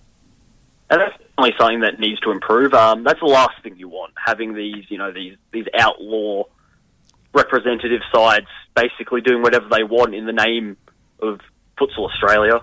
And it's really something that needs to be, which hopefully will be addressed going forward. But if futsal was at the Olympics and it had the backing of the Australian Olympic Committee, that would change that in an instant. We would see almost all of that change overnight. So the advantage of having futsal in the Olympics, just go back to the question though, is FIFA behind it? I would like to think yes. They would be behind a push for futsal to enter at the Olympics. Whether that would be as an under-23s competition or a senior men's and women's competition, I'm not 100% sure. But certainly one of the two would be on the cards for FIFA. Yeah, it's quite an interesting stance by FIFA, because in the men's competition, obviously under 23, but in the women's open, if they were worried about the World Cup being the premier competition, you'd think they'd do the same with women. Well, I think they maybe got caught offside a little bit, so to speak, with women's football getting more popular before they realised they'd sort of set up the Women's World Cup in, what was it, 87 or 91 was the first one, and maybe didn't realise just how much it was going to explode, so they didn't care too much about the Olympics doing the same thing. You could see the same thing happen with futsal as has happened with the Women's World Cup. So there might not be an instant interest in futsal at the Olympics, even though there was at the Youth Olympics. Yep. That being said, it was held in Argentina, I'm pretty sure, which has obviously got a rich history with futsal. Yep. But if we could get futsal into the Olympic Games, it would just do wonders for the sport. And it would really help it take off. And it is a wonderful sport, and you just love to see it at the Olympic Games, having people represent their country at futsal. Absolutely. Look, I think there's so many ways we can enjoy the game and variants of the game, and futsal is just one. And I think if you've got 3-on-3 basketball, which is nowhere near as developed as, it's basically a practice drill. Against futsal, which is a fully developed game, it's a no-brainer for me. So you've got to look at it in that perspective. Yeah, and that history and that infrastructure that is already there. You see top-level leagues in Europe and South America, they already get big crowds to games. Yeah, they're an established sport. And when you see, as you said, sports like 3v3 basketball, which I'm sure is entertaining, but it I think would be better. I'm not saying that it should be replaced by futsal, but I feel like futsal as a sport is probably more deserving of a position in the Olympic Games. Yeah, and then I suppose that opens up other things. I don't know how Football Manager would transfer to an Olympic sport, but it's very popular. And then the esports would be another one. But they've got their own scene. I know they have, but it just opens up a whole new range of things. But I think the esports come under just a mental thing like chess, why chess isn't in the Olympics. So moving away from that, there's another article I read which was about it was time for Australia to put another World Cup bid in, possibly for 2034. There's been a number of changes in the voting system that was being used, and I think big bags of brown paper or paper bags full of cash are no longer part of the deal. I think our biggest chance of hosting a World Cup is honestly to have a really successful Women's World Cup on our shores. Yeah. That, if we can prove that we are capable of hosting a successful tournament like that, which in some ways I feel we already have done through our hosting of the Asian Cup. Yep. Mm-hmm. But if we can prove that we can host a successful Women's World Cup, hopefully that will, I guess, influence people at FIFA, the decision makers there, to believe that we can host a successful World Cup, a Men's World Cup. So it really hinges on that. I'm not sure when the bidding takes place. Hopefully after the Women's World Cup. Yep. But as I said, it's always difficult with World Cups. We all know the politics and maybe some undue influence that goes into choosing the hosts. Mm-hmm. So to win over the decision makers at FIFA, that's the biggest problem with Australia ever hosting a World Cup. And that's basically the only thing that stands in our way. We need to... I don't know if we need to get better at lobbying these people, or whether it's just because sometimes there's, I guess, not better suited countries, but yeah, it's a difficult one because we all know the politics that go into deciding the World Cup host. Yeah, the problem with 2030 as well as will be the centenary, and Uruguay is putting in a joint bid with a couple other South American countries. Yeah. They're going to make obviously a strong claim for, bring it back after 100 years type thing. Apparently it will be chosen at the 74th FIFA Congress in 2024, so it will be after we've hosted the Women's World Cup. So that's something in our favour, assuming the Women's World Cup will go smoothly. Yeah, I think when you look at the Sydney Olympics, I think our ability to stage events is unparalleled. So I believe that the Women's World Cup will be a success, COVID permitting, of course. But I don't see that we will make a hash of it, and I think that it will certainly bolster our case for a World Cup. We're facing the World Cup is one that is a major issue in our game, and that's infrastructure. Yeah, because rectangular stadiums aren't the norm in this country. No. So whether that means we'll have to build more stadiums or improve them, like for instance, Adelaide, they don't have a rectangular stadium that could host games during the World Cup. No. I'm not sure Western Australia does either. Oh, yes, we do. We've got HBF Park, which is actually a pretty good venue, and they're just spending another $35 million upgrading it. So for the Women's World Cup, how many people does that seat? It's like 24. Yeah, so I think for World Cup stadiums they have to be at least 40,000 seats. Yeah, and that's an issue. So yeah, it is doable. That being said, that we have had World Cups where large amounts of games aren't hosted in rectangular stadiums. Yeah. And the other thing is, I suppose, with Perth, is that there is a configuration for Optus Stadium which will actually turn that into a rectangular pitch. And that is a wonderful stadium. Yeah, I've been there. I saw Manchester United versus Leeds there. Yep. And it is a wonderful stadium for football, without any doubt. So with that addition of seats that they put in, I think it goes out to 50-odd thousand. So I mean that's well within the capacity, and I think the state government would make that happen. Yeah, and I feel as general as a sport, we've gotten a lot better in recent years. Yeah. For accessing those government channels to really build infrastructure, and that is something that is really improved. And I suppose we still have some way to go. I suppose when you look at it, though, 70,000 in rectangular mode for Optus, and I think we're going to see that very shortly because there's been a Bledisloe Cup match which has been cancelled in the news recently, but I believe that it could well be played in WA in Optus Stadium in that particular format. So if you can get 70,000 mad rugby fans there and we've got enough expat Kiwis here just to fill it with them.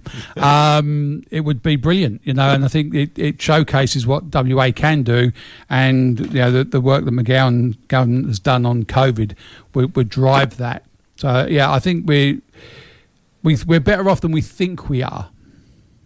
Yeah, and certainly in recent times, I think state federations themselves have become much better at lobbying government for funds. That's something we've seen in Victoria in recent times. Heidelberg United recently had $7.5 million allocated to improve their stadium. We're seeing large amounts of funds being allocated to community clubs to upgrade, everything from lights, pavilions to stands. And this is the biggest issue for our sport in the long term. Infrastructure. Oh, absolutely. It doesn't matter who you talk to from the state federations; they will give you the same answer. Yeah, and I've offered Central Coast Mariners $200 to get rid of the sauce bottles. But I love those sauce bottles.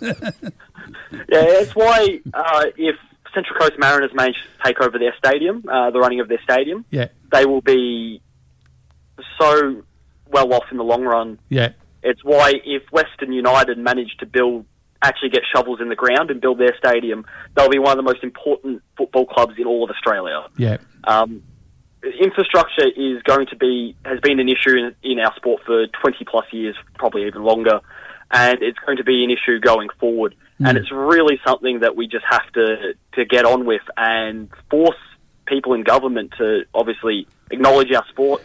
Well, I think also politically we don't understand what power we have. I mean, it doesn't matter. We can put up the most eloquent argument, the best video presentation.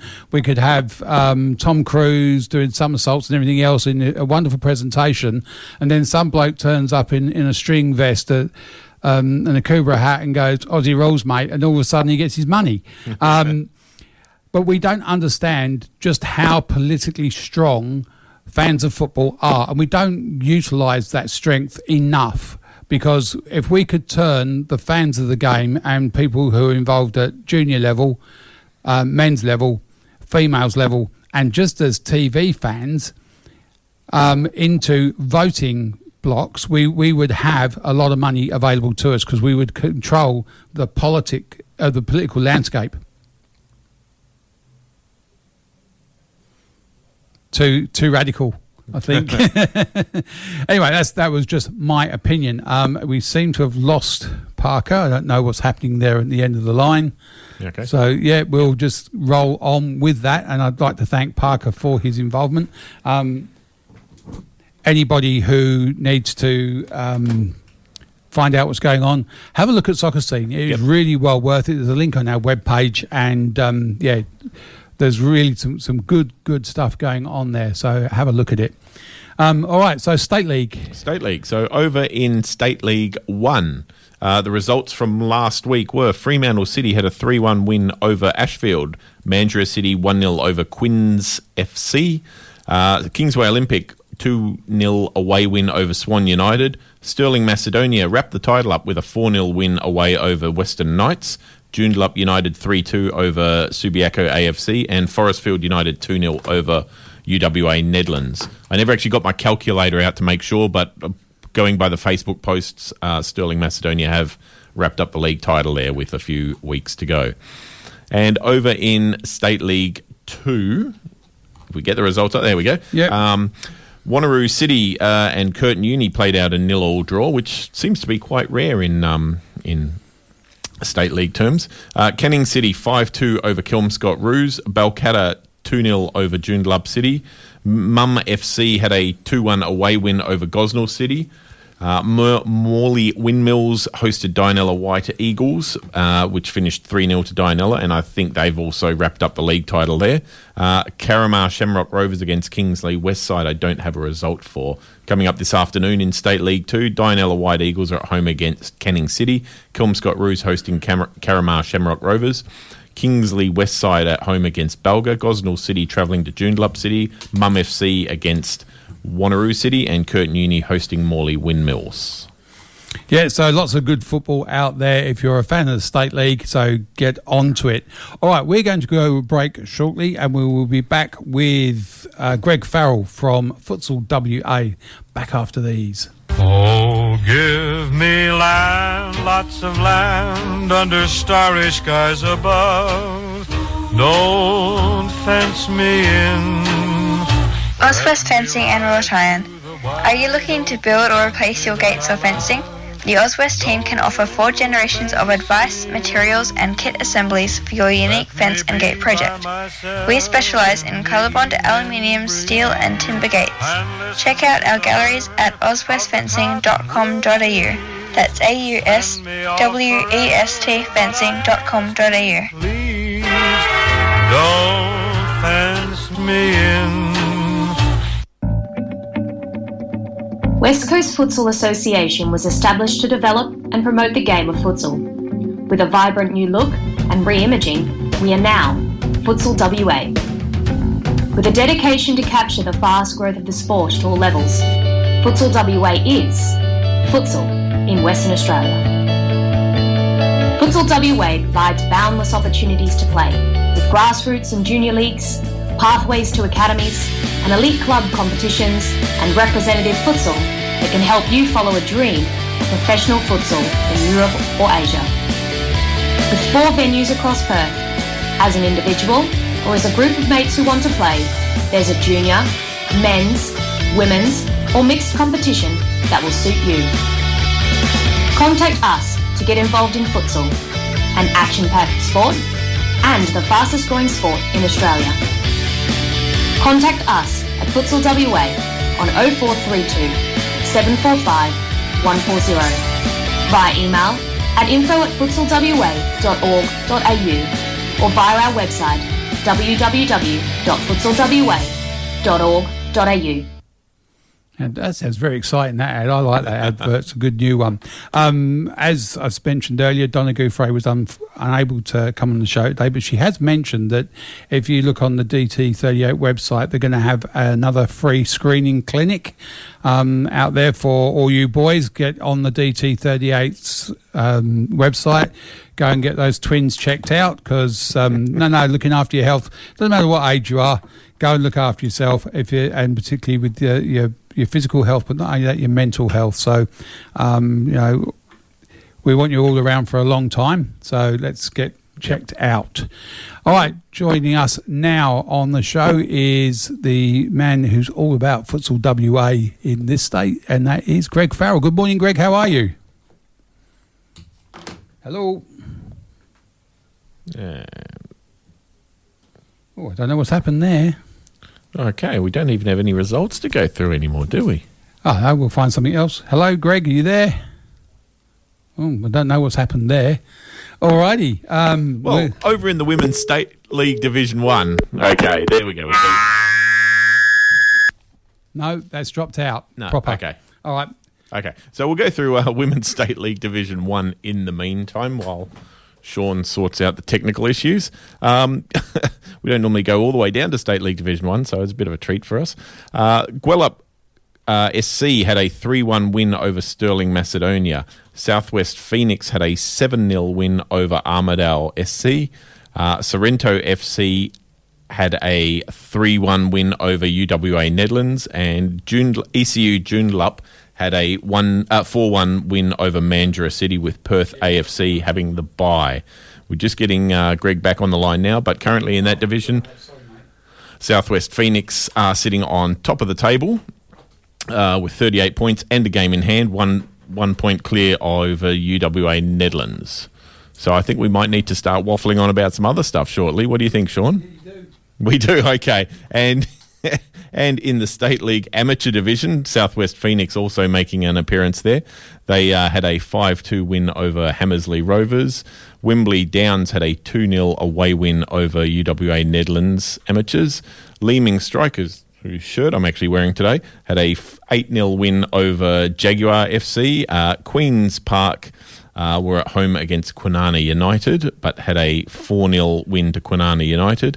Joondalup United Amateurs had a 1-1 draw with Maddington White City, and North Perth United had a 2-1 win over Quinns FC Amateurs. Southwest Phoenix sitting top of the table there and possibly moving up to State League. But I think we're back now. We're back onto futsal now. Thank you very much. I used to think Don Evans was the best wingman ever, but you've excelled there, Pete. Well done. Joining us now is Greg Farrell from Futsal WA. Greg, good morning. How are you? I'm good, guys. How is everyone? Good. Just having a chat with a journalist from the soccer scene, Parker McKenzie, who's very much a fan of futsal being included in the Brisbane Olympics. That would excite you, wouldn't it? Most definitely. My dad used to work for, back when it was run by Soccer Australia, he was working for Queensland Futsal, and there was a big push for futsal to be in the Sydney Olympics, and I know there was a lot of politics involved, and it actually got the go-ahead from, I believe, FIFA and the International Olympic Committee, but after a lot of work and a lot of negotiation, but then was, I do believe, railroaded by the actual Sydney organising committee. They didn't want it to go ahead because it wasn't going to be able to be played in Sydney. It would have to have been on the outskirts, and they only wanted the games to be in Sydney where possible. Yeah. Oh, look, I'm just looking now and thinking Greg Farrell, Queensland futsal, it's just got to happen. Well, I know it's been in the Youth Olympics. Yep. And it would be an amazing thing to be in the Olympic Games. And Is it going to happen? I don't know. And to be fair, it's a much more serious sport than it was 20-odd years ago. So, you know, a much more established sport. There's professional leagues around the country now. It's played by both men and women at elite level. So I think, you know, when we're looking at it in that perspective, far more viable proposition than, say, netball or 3-on-3 basketball. Yeah, well, 3-on-3 basketball. Don't get me started. I know. It's definitely got a much better base now in Australia, and around the world, futsal has been strong forever. Yeah. But in this country now, it's much more widespread. It's much more well known. The organisation and the way things are run still needs a lot of work, and we need to have a common goal across the futsal community, but the people in different areas and different locations are doing much better, and the game is just much more widespread and popular. So with the potential for an Olympic Games and even the Women's World Cup in 2 years' time, you've got so much more emphasis on football and people playing whatever it looks like in order to get better and to enjoy it. And hopefully we can use those things, and if the Olympic Committee gets on board with having futsal, then it will be another driving force behind making what is one of the fastest growing games in the country even bigger. Absolutely. Now, talking of widespread and popular, it sounds like you're describing futsal in WA. Well, not as widespread as hopefully we will have it in the next couple of years, but it's certainly getting bigger and getting more popular every week. We have people who have never played before looking to join social leagues and wanting to play it at different levels, wanting to experience it either with mates or slightly more serious. And we're also then looking at what we can do in regional areas to get futsal growing in those areas. I know Football West have done some very good work in the regions for football, but we want to get futsal happening out there as well and see if we can encourage more people to experience a round ball just slightly differently. Yeah, absolutely. I think it's a great idea. What competitions have you got running and closing and starting out there at the moment? So at our social venues in Mount Lawley and Nedlands, we've got all the social competitions are sort of getting ready to have finals for their winter seasons, and then they'll be starting up sort of in the next month their summer season. We've got everything from under 11s up to open men's and women's and mixed competitions at all of those venues. We've then got the elite competitions, the Superliga, which will have for the first time 11s, 13s and 15s in boy. Well, the 11s competition is a mixed competition, and then the 13 girls and boys, the 15s and then 17s as well. So trying to make sure that we offer those players that want to play at a more competitive level, and also on the good court, the good inside court, the wooden one, as compared to playing social futsal, which is out on the AstroTurf. We also then have junior academies, and I guess the list goes on. Yeah. No, look, there's a heap going on here.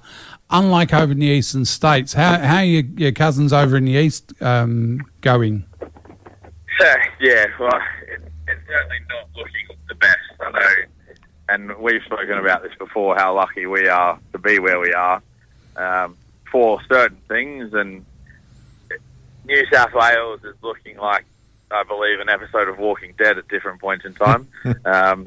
And Victoria seems to be going back towards another lockdown. So yeah, I think people are struggling. would be the best way of putting it at this moment in time. Yeah, but how's that bode for the national competitions, those state sides, and then obviously you've got selections for national sides? All of that has been absolutely crippled through COVID. It has, yeah. So I was supposed to be taking the Australian women's team to New Zealand.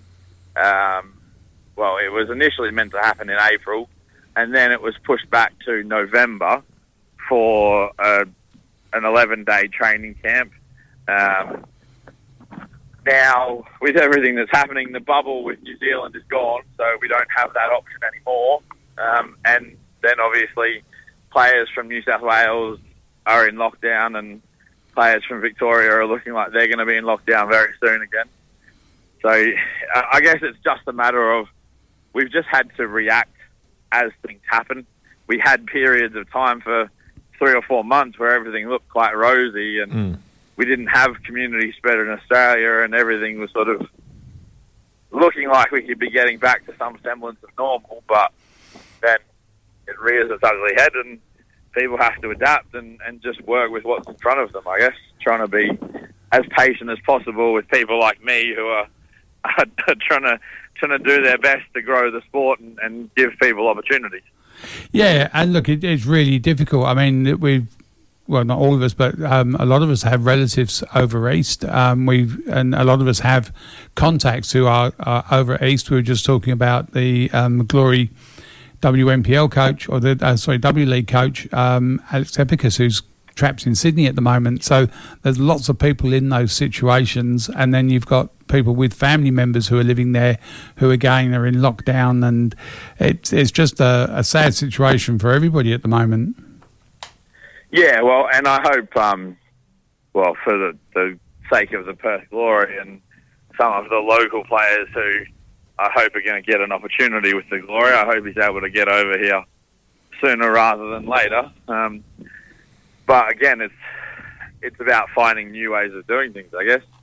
Even if he can't be here, there's always grabbing a phone and sticking him on FaceTime or something while they're doing a session that he can watch. I'm absolutely certain that he'd be up on a laptop somewhere or a iPad and watching the training sessions and getting involved. But you know yourself, training remotely is not the same as being there.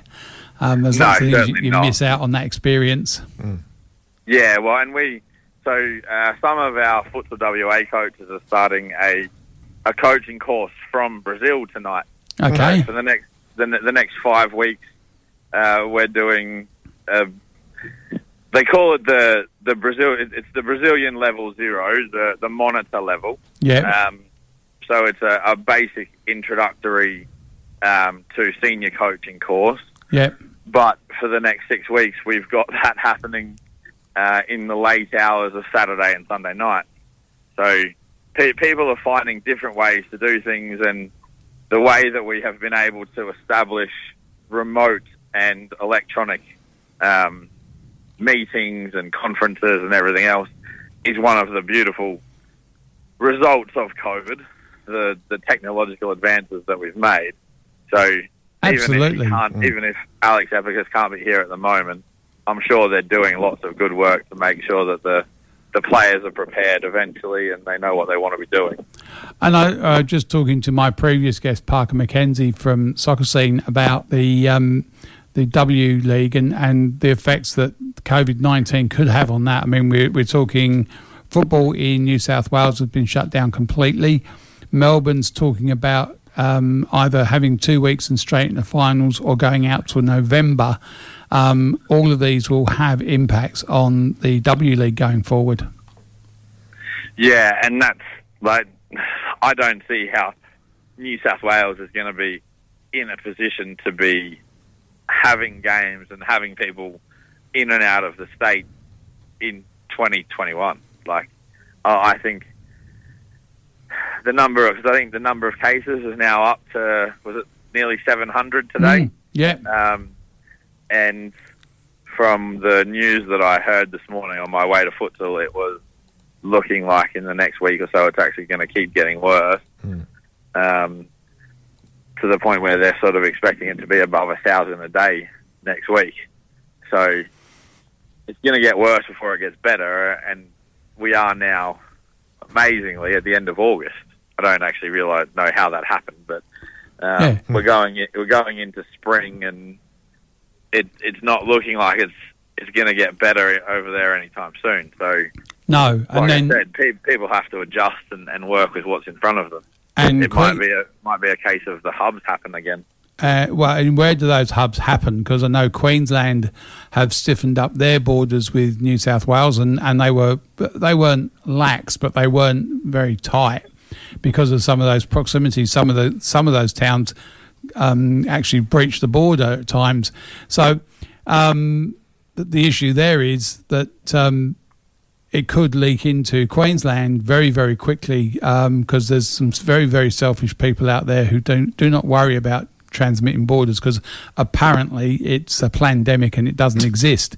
But you'd hate to have your lungs filling with something that didn't exist. But there are some very, very selfish people out there, which is why we're where we're at. And I think we look at WA and where we're at, and yes, we've had a very strong government that have done what I think is an extremely good job, but we've also got a very socially responsible public for all of the things that we say, and we disrespect our politicians and our rule makers at times. When it comes to something really important like this, we have rallied together, and we have as a society kept each other safe. So I think the WA public have got a lot to do with why we're not in the same situation as they are over east. No, well, and having come from Queensland originally, I know Queensland is a quite conservative state, and to my surprise a little bit, people have been very responsible in Queensland for the most part. New South Wales, and being a Queenslander, we're bred to have a hatred for people from New South Wales. Nothing wrong with that. When it comes to things like state of origin and the discussion that, well, the only thing that survives a nuclear blast is a cockroach, and so New South Wales was going to survive anything no matter what. It sort of seems to me like they're taking that a little bit too far now, and they're testing their limits and kind of Darwinism in action. But actually, that's the second time this week I've heard Darwinism in action in relation to the COVID situation in New South Wales. Yeah, well, unfortunately, it just seems that there are people who are going to do what they want to do and suffer the consequences at some point, but the rest of us have to deal with it too. Hopefully they get a handle on it and we can keep progressing forward, but what are the chances? I don't think they're very high at the moment. No, but it does make me worry. I think the A-League will be fine. We've got professional footballers who can, and we saw what lengths New Zealand went to last year, or Auckland went to last year, when they based themselves in a New South Wales hub for almost all of the season. So, these things can be done by a full-time professional club. I just see that the Women's League is going to be adversely affected by this. And I suppose the other thing is that because it's such a short competition, it may be able to just start later. But, again, that doesn't do anybody any good. No, and it doesn't help us move towards making it a professional league. No. You look at having coached at Northern Redbacks with people like Kim and Sarah Carroll and Sean Billam, girls from the Glory. Yeah. You look at the things that they've had to do. Sean stopped playing Glory, I think 2 years ago now, because being a teacher and a head of a curriculum area at her school, it was too much, and we're still asking female players to make sacrifices that male players haven't had to make in 40 years. Yeah, no, exactly. Years. So I think it's the opportune time to put things in place so that those sacrifices don't have to be made by the 14 and 15-year-olds who are the next generation. Yeah. If we can get things right now, given everything that's going on, then hopefully moving forward, it's the last time that professional players who are at the highest level of the game in our country are actually not going to be able to play. And the Women's World Cup is going to be doing a lot of that heavy lifting. And I think, if that's not the catalyst for having a fully professional national league for women, what will be? Because, it just seems in this day and age, it beggars belief that we don't have it. And I understand the economics of it, but when you look at the following that the Matildas have, they put more bums on seats than the men do. Well, and I think it's then up to people to, I don't know, put their money where their mouths are and make sure that the competitions happen. Unfortunately, I don't think the FFA have ever done enough to see that occurs, because if they had, it would have occurred. So the onus is on the federal government and the football governing body to make it happen, really. Yeah, look, and this has been resonating all through the day for me, but politically we need to become more aware of the power we wield. And yes, the federal government needs to be putting more money into football. And there's only one way they're going to do that, and that's if we threaten their livelihoods by voting against them if they don't do what we need. And I think that there needs to be parity in funding across football. You look at this state, I think the Aussie Rules game gets something like 15 million pumped into it by the state government, and we get naff all. I think WA Tiddlywinks gets more money than football, but we're victims of our own apathy. We do not use our political power enough, and we need to be more politicised, and we need to be saying, no, we deserve, in Australian vernacular, a fair suck of the sav. We need to be getting the same dollars as everybody else. And I wouldn't have a problem if everybody got $10 for each head of person that was playing the sport at any level. At least that way it'd be fair and equitable. But at the moment it seems unequal, and you look at the funding that goes to Aussie Rules, cricket, tennis, netball. It's all still far in excess of what soccer gets, and it's the largest participant sport in the country. Yeah, well, and I think what you've just said is one of the big things, is that we don't use the platforms that we have, and we also don't work collaboratively. Too many people are far too concerned with their own patch of grass, whether it's, I'm not going to actually say particular clubs, but Club A and Club B and Club C, people are more than happy to look out for their own and try and build that up. Exactly the problem. I know someone who has a friend who's high up in Aussie Rules in WA, and he says to him, why aren't you worried about football with all of the players that we've got and all of the political nous we have? Why aren't you worried about us? And he said, because you will destroy yourselves, and you do all the time. All the time. And we do. We actually destroy ourselves. I have an opinion that in the football world, I will hate an opposition club for 180 minutes of the year, and the rest of the year we have to be working together. Now, I don't mind. Once the whistle's blown and we're at war, that's it. We're at war. But the final whistle goes, that's it. We're back on, and we have to be working together for the good of the game. Yeah, well, and that's most definitely the biggest issue that we haven't gotten right since, well, I've been alive. My old man said something similar in Brisbane in the 90s when he was club president of the club I started playing at as a junior, was that people needed to be working together to get Football Brisbane and Football Queensland to do better. And it's exactly the same all the way up the tree. Perth Soccer Club, Northern Redbacks, Bayswater, Inglewood, ECU Joondalup, they've all got a lot of power, and they can wield it together to do so much more to put Football West under the pump. And all Football West are then going to do is pass it on to Football Australia. And then Football Australia have to get going and put people in place to do things. And eventually it's going to make a difference if everyone does it together. But at the moment, it's a matter of having a forum and having people agree that those are the things that need to happen. Absolutely. All right, mate. Wonderful to have you on. Thank you for what you do out there in the community for futsal. I know you're very passionate about that brand of the game, and you do a wonderful job with it. Thank you for being a sponsor of the radio show, and we look forward to talking to you again. Thank you very much, Dan. You have a good weekend. Cheers, mate. Take care. Okay, bye. Okay, we're closing in on the end of the show. As I said before, and for those that didn't hear at the start of the show, the passing of Sam Peters, who, as far as anyone who's involved with the Glory, if you've been a member of the GFU or any of those other bodies, you'll know who he is. Tragic loss, very young man, young family, and just a great servant to the game, one of the most passionate fans in Australia. I remember him from the forums, like, easily.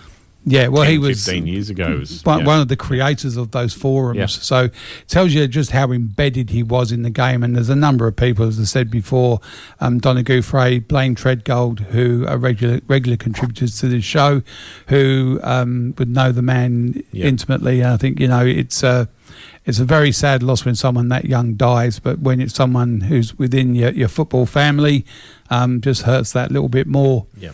Even if he was a Brentford fan. No, they beat Arsenal. They're okay in my book. Look, it's a sad and tragic passing, and look, sympathy to his family and anyone that knew him.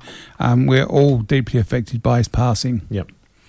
All right, so we've come to the end of another show. We've come to the end. Yeah, we survived it, gremlins and all. Yeah. Always getting these gremlins appearing. Yeah, well, that's what happens, mate. Out there in the world today, get out to the football games if you're not close to a ground and you can't get out there. The Football West have streamed most of the all the NPL games for 18s upwards, and for the State League, all the first team games are also podcasts. So get on to those; they're doing a wonderful job with that. Yep. So view it online. Sit on your couch. Yeah. If you can't get to the ground, getting to the ground is the first priority. We'll be clear on that. But if for some reason you can't, get out there, support your local team. That's right. Yeah. Yeah, absolutely. And then if not, and some of them you may need to turn the sound down, but go watch the. Oh no! Look, it's one of my hates. One game they actually moved the camera to the other side of the pitch because of the antics on the sideline. But it's a part of the game we've got to clear up. And I don't know. As a player, it never really got me moving if someone was abusing me. Yeah. And I think, as a sport, and as a code, we've got to improve on those things. Referees always cop a bit, but that's part of being a referee. But some of it just goes a little too far, and I think we've just got to wise up a bit. Tone it down a bit. Yeah, absolutely. All right, Pete, thank you very much for being on. Penny's back in next week. I don't know who's with Penny next week. I think it's Hugh. Hugh's doing a good job. Yeah. Yeah. In fact, it may actually be Hugh in next week with Penny, not the other way around. Okay, very good. All right, for you out there, thanks for listening. We've got Lenny and the Jazz Show coming up next. My name's Sean Kelly. This has been the World Football Programme. Thanks for listening.